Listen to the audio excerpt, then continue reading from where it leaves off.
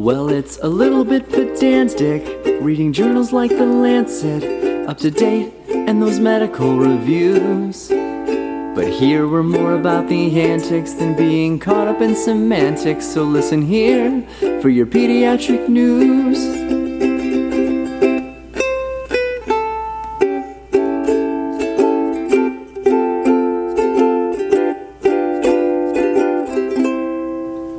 Hey everyone, this is Sumit, and welcome back to Pedantic. We had such a great response to our series on COVID-19 vaccination in children that we decided to do one more, and this one is really a treat. Our guest today is none other than Dr. Larry Stanberry, who is truly a legend in the field of vaccines, virology, and global health. When I say that he wrote the book on vaccines, he literally wrote 2 textbooks on vaccines. One is called Vaccines for Biodefense and Emerging and Neglected Diseases, and the other is called Understanding Modern Vaccines. He has been funded by the NIH, CDC, and the Gates Foundation, and he was the lead researcher on the GSK HSV vaccine trials. Now he's the Associate Dean for International Programs and Director of the Programs in Global Health at Columbia, and of course, our former chair of pediatrics. He joins me today in a conversation about the SARS-CoV-2 virus and the vaccine in a global context. Dr. Stanberry, it's really a privilege to be able to talk to you today about COVID vaccines in global context. I know that you've been involved since the start, given your expertise in vaccinations and virology and infectious diseases. But I was struck by something that you mentioned early on before we recorded about your role on the Pfizer Data Safety Monitoring Board. And hopefully you can just talk briefly about that and what some of the things that you've be able to get involved with in that capacity have been, and some of the surprises, some of the triumphs, and some of the challenges.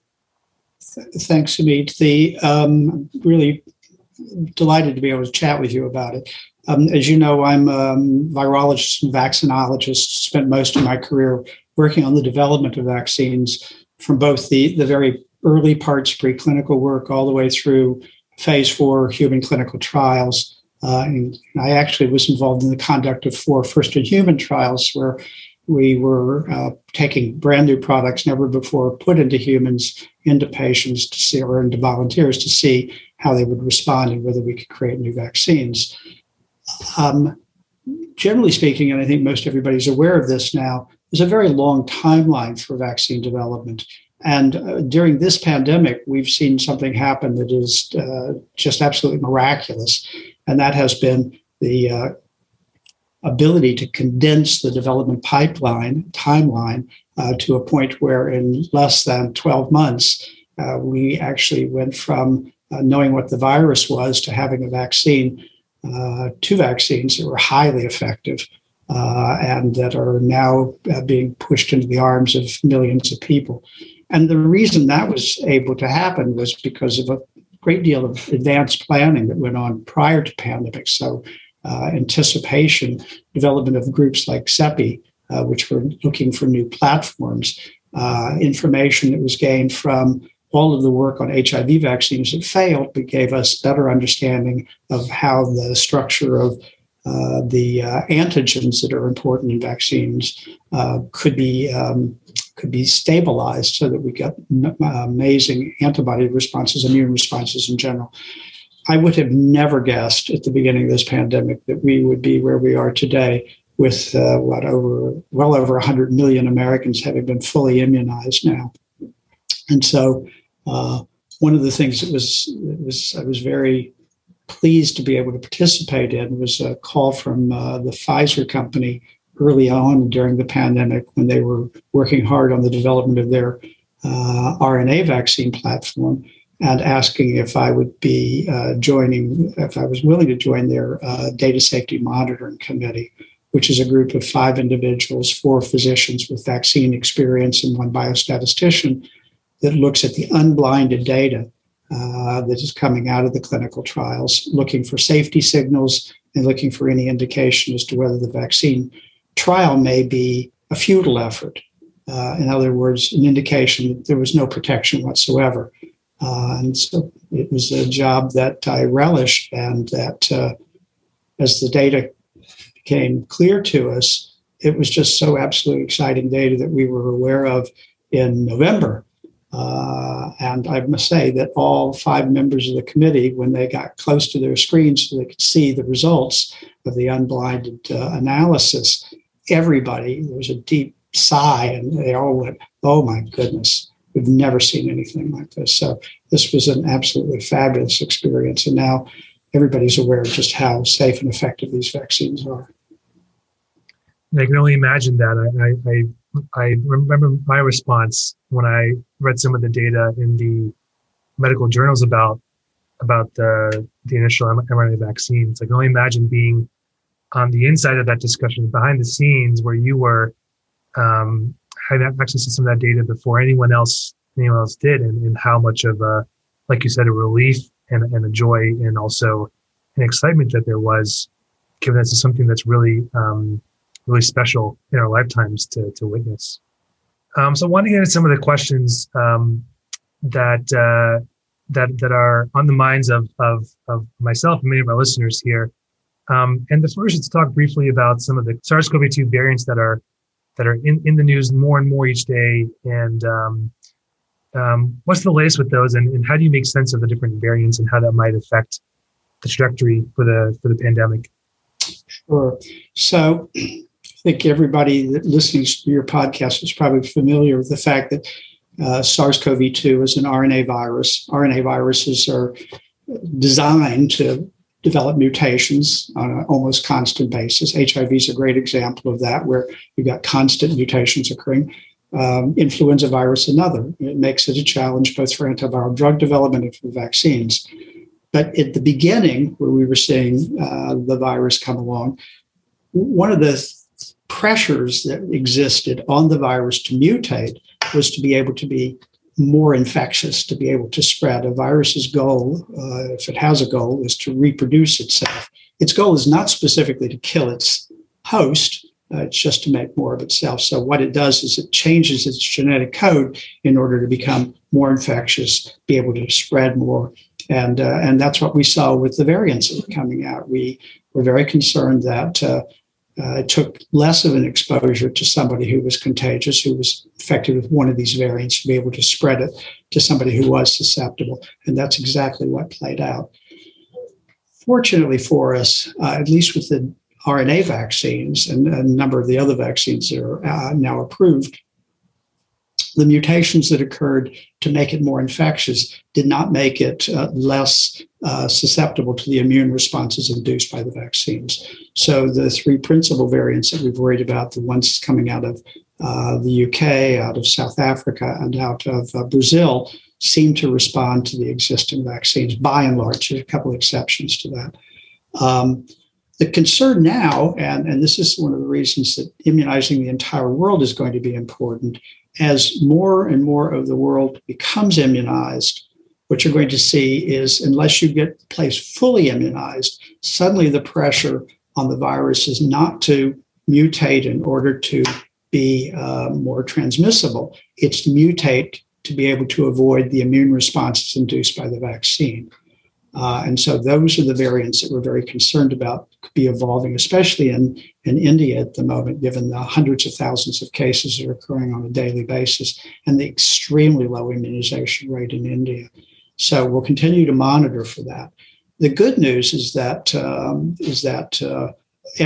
almost all of the vaccine manufacturers are already working on vaccines that would specifically target the variants, and both Moderna and Pfizer, for example, already have clinical trials ongoing with variant vaccines. You spoke about India, which has been I've been hanging on to every word about the rise in cases in India. It's very close to my heart, and India is part of the initiative, the COVAX initiative, which is, as you know, but just for our listeners, it's a worldwide initiative directed by 3 agencies. So the first is Gavi, which is the Vaccine Alliance. The second is CEPI, which is the Center for Epidemic Preparedness. And the third is the WHO. And so what can you tell us about the COVAX initiative and the challenges they have faced in disseminating and distributing vaccinations across the world? So, as you point out, the COVAX initiative, the COVAX facility, was designed to collect donor money and try to leverage, much like the government, our United States government does, to buy vaccines for children. They're the bulk buyer, and so they can drive down the price because they're buying in huge quantity. And the COVAX facility was intended to do exactly the same thing at the WHO level, global level, for low and middle income countries, where those countries would pay a fraction to some moderate amount for vaccines compared to what they would cost if they were buying them on the open market. Money was coming in from donor nations and from large charities, philanthropies like the Bill and Melinda Gates Foundation and the Wellcome Trust.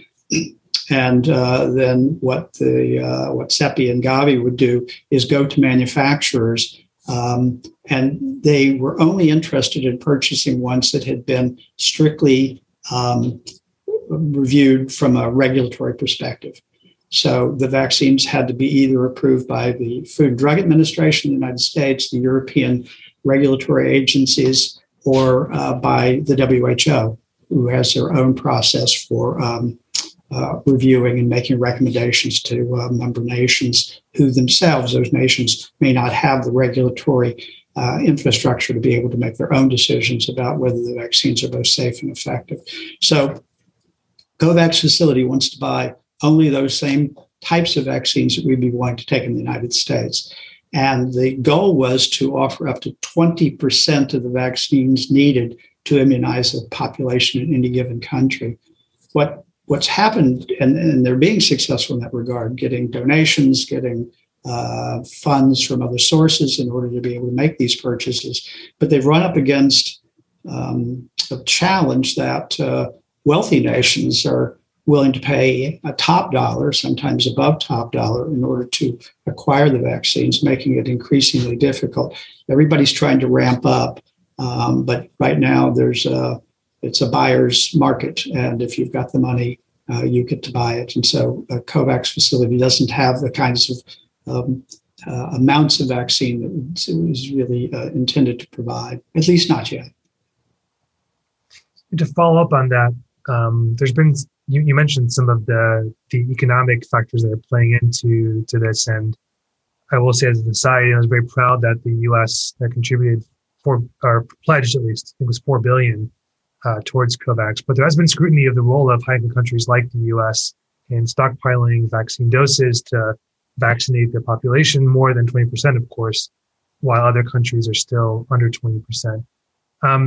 Some suggest that vaccines should go to other low-middle income countries before we vaccinate children, 12 to 15 in the U.S. That was a very exciting announcement that came last week regarding the FDA extending EUA to children in that age group. But there still are likely a number of frontline providers, healthcare workers, and other LMICs that still haven't been vaccinated. So how do you think through that dilemma of how to allocate vaccines in a very complex global environment? Yeah, no, it's a complicated question, as you point out, and there's no easy solution to this. There's political realities. Governments are there to serve their own people, and as a consequence, they're going to take care of those that elected them first, and one would probably expect that would be the case. I think there's a number of things that governments can do. The donation of cash is clearly really important, since rather than giving the vaccines, we just give the funds needed to purchase the vaccines. Trying to accelerate manufacturing and making sure that resources, redouble your efforts around producing the glass needed to make the glass vials to put the vaccines in. Sometimes the issue isn't manufacturing the vaccines, it's the fill process. So there's a whole bunch of different steps that could be accelerated, and I think everybody's looking to see where that could be done. The other issue is one of tech transfer and cross-licensure, so that other countries can start manufacturing. And we're seeing that, as you're well aware. I suspect that one of the vaccines that was cross-licensed to one of the large Indian manufacturers. And so we're seeing large numbers of doses being produced by India. Interestingly enough, being shipped out of the country at a time when the nation needs it the most. And so they're struggling with what to do with that situation. So I don't know. I'm not an ethicist. I recognize the problem. I can't offer a solution to the problem other than the fact that we need to view every possible method in order to increase the supply. And at a point where nations feel like they've really provided care, availability to their citizens, anything that's left over ought to be offered up as quickly as possible. And apparently that's part of what Mr. Biden's got in plan. Without getting too much into the state of politics in India, I'll say briefly that, as you alluded to, the Serum Institute in India is the largest producer of vaccines in the world, and they've certainly the Indian government's caught some flack for shipping and exporting the vaccines.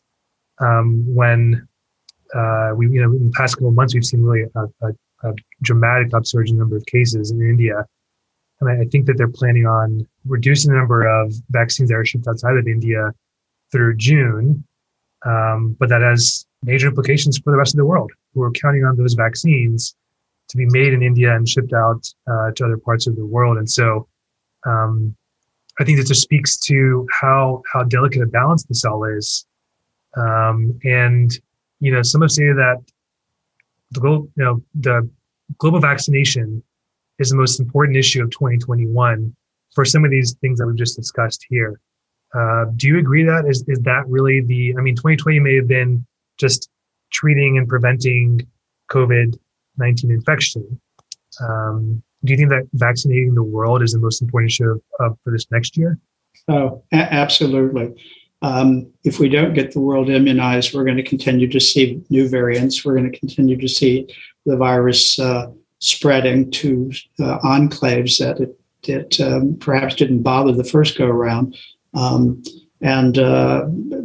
If it's expected that it could take to 2023 to get much of the world immunized. So even though we're very comfortable at this point, the risk that a new variant could arise that's going to make the vaccine that we all received ineffective is real. It's very real. And the sooner we can get the entire world immunized so that we don't have these variants arising, the better off we're going to be. Whether we're needing boosters, that's a question we still don't know. What's the durability of the immune response? Don't know. There's a lot of things that are unknown. So I think the important thing here is that we've shown that these vaccines are highly efficacious. So this level of efficacy you don't see with respiratory viral vaccines. You just don't. And so it's one of the reasons that we can really feel comfortable at this point being unmasked in public, because our personal protection is exceedingly high, not like you would see perhaps with a typical bad flu year and a bad flu vaccine match. But we're not going to be able to show our faces in a lot of the rest of the world if new variants are popping up everywhere. So making the whole world safe is the only way to make the U.S. safe. And so that needs to be our absolute priority. The health of each of us depends on the health of all of us, right? I think that's something that we often say in public health, population health, and that certainly applies here. It's everything's an airplane ride away, as we found out in this pandemic. Thinking it was coming from China and finding it was coming from Italy. You don't know where it's coming from. Right. No, it's it'll be interesting to see what happens post-pandemic in terms of response, because so many things, as you know, did not work out well. We did an abysmal job on testing. We ran out of PPE. We've come to realize that we can't rely upon the current way of manufacturing and distributing vaccines, which is not equally distributed across the world. I mean, there's essentially I do a lot of work in Africa. There's essentially no manufacturing of vaccines, essentially none, some small amounts of vaccine manufacturing and fit and fill in Africa. It's a population of 1.2 billion people. They need to have their own ability. That means tech transfer. Let me tell you one story that you probably know that I think is illustrates what could happen in terms of thinking about the world. And are you familiar with the story about how China got the hepatitis B vaccine? No, I'd love to hear it. So there was this fellow, you may be familiar with him. His name is Roy Vagelos. His name is on our medical school, yes. Well, Roy, who's a PNS graduate, a medical school graduate from Columbia, went on to become the head of the Merck company, which includes the Merck vaccine division. And they developed the very first hepatitis B vaccine. It was a recombinant vaccine just producing purified protein and by genetic means. And it was an absolute breakthrough. Vaccine had to be manufactured in ways that had never been manufactured before using genetic engineering. But hepatitis B, chronic hepatitis B, as you're probably aware, is a huge problem in China. And there were, even back when the vaccine was developed, 1 billion people in China. And there was no way Merck was going to make the vaccine. China was not a wealthy country at that point. So under Dr. Vagelos's leadership, Merck made the decision to license the technology to China for $15 million. That's it, nothing. That's a paltry sum. And so now they had the rights to manufacture. Then he helped them develop the know-how to actually do the manufacturing. China built the facilities, and Dr. Vagelos's people at Merck helped the people who were going to staff and run those factories to know how to manufacture it the same way that Merck was manufacturing. So it was a transfer of intellectual property and a transfer of know-how at the same time. And needless to say, that was still, I suspect, the largest example of corporate philanthropy in history. But that's nothing theoretically to prevent other companies from emulating that with the COVID-19 vaccines. It's sad that it seems so far out of reach to have that kind of vertical integration and sharing of patents and ideas and skills. But there's certainly a complex, I guess, social, political, economic aspect to health. Well, there's a lot of other issues that sort of go along with it when you're thinking about trying to immunize the world. There's not a lot of experience in much of the world around adult immunization. We've really focused historically on childhood immunization because that's where we have the greatest impact on human health, immunizing children. But you look over low and middle income countries, they often don't have much of an infrastructure for immunizing adults. You saw we didn't have much either. We sort of scrambled to create something and we're successful because we've got so much money to throw at things. But the building of infrastructure is going to be important as well. The other thing is that most countries, low and middle income countries, don't have the capacity to do assessment of vaccine safety in their own nations. And so building that kind of infrastructure is necessary. What do you do with the data then to convince people the vaccines are safe when you're talking about rural India or rural Botswana? And so work needs to be focused on that. So it's not simply the manufacturing.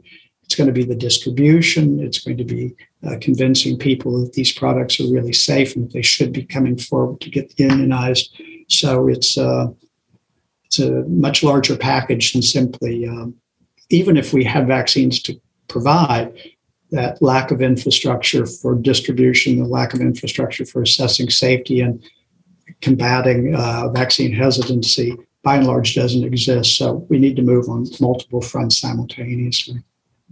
As we wrap up here and try to end on a high note, what success stories are there in vaccination from around the world, and what lessons should we take away from those? Well, I think one of the ones that I'm really excited about is that, we were seeing the greatest deaths in elderly people, and we're always concerned that vaccines are not going to work as well in elderly people because of, as the term immunosenescence. Their immune system just doesn't work as well as it did when they were much younger. And what we're seeing with these vaccines is they're highly effective in older people. And so those most vulnerable populations are going to benefit from the vaccines just as much as the healthy people who are at lower risk of disease. So I think of all those images of people in nursing homes who were kept from their families because the families were a risk to them. That doesn't have to happen. And so from my point of view, I think that's really exciting. Probably the greatest story that comes out of this with regard to a specific population. Children, as we both care for so much, fortunately did not bear the brunt of this one, but they still are impacted by it. I'm sure scholars will be looking for the next decade at what was the impact globally on children's education, what's this going to mean to their learning curve, what's this going to mean to their long-term earning potentials, what's this going to mean to the GDP.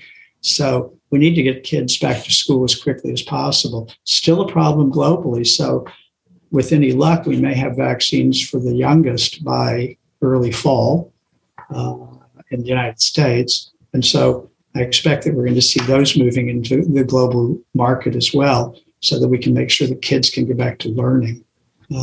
I view that as another incredibly important story that comes out of the development of these vaccines.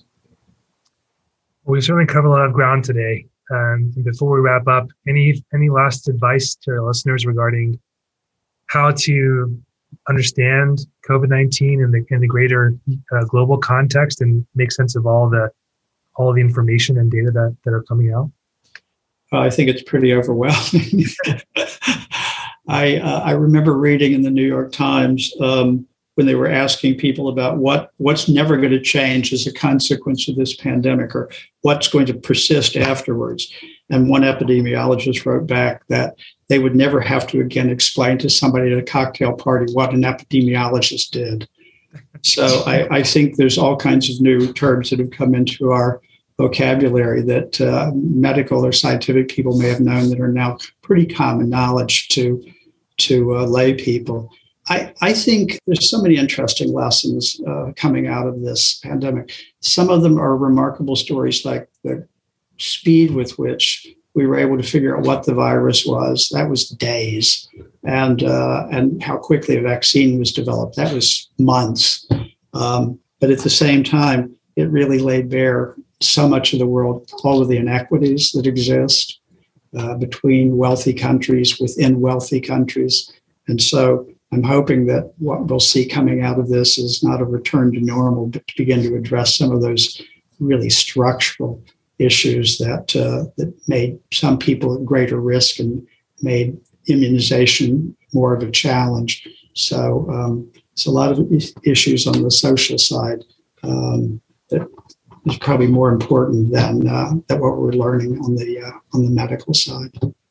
Well, there's, like you said, there's certainly more to go in this pandemic. We're not completely through it, but hopefully with better understanding, we can be more informed and help those around us also be more informed and get everyone vaccinated. Right? That's our goal. It's the greatest gift you can give somebody. Get immunized and make them feel safe. Meaning, make them, family members who find out that you've been immunized are so glad they don't have to worry about you. Yeah. So please get immunized for your family. Well, it's been great talking with you today. It's always great to see you. And thank you so much for sharing your expertise and for helping shed some light on the COVID-19 pandemic in global context, where we've been, where we are, where we're headed. Thanks for all of your continued excellent work at the national, international level for the sake of the children in our local community and around the world.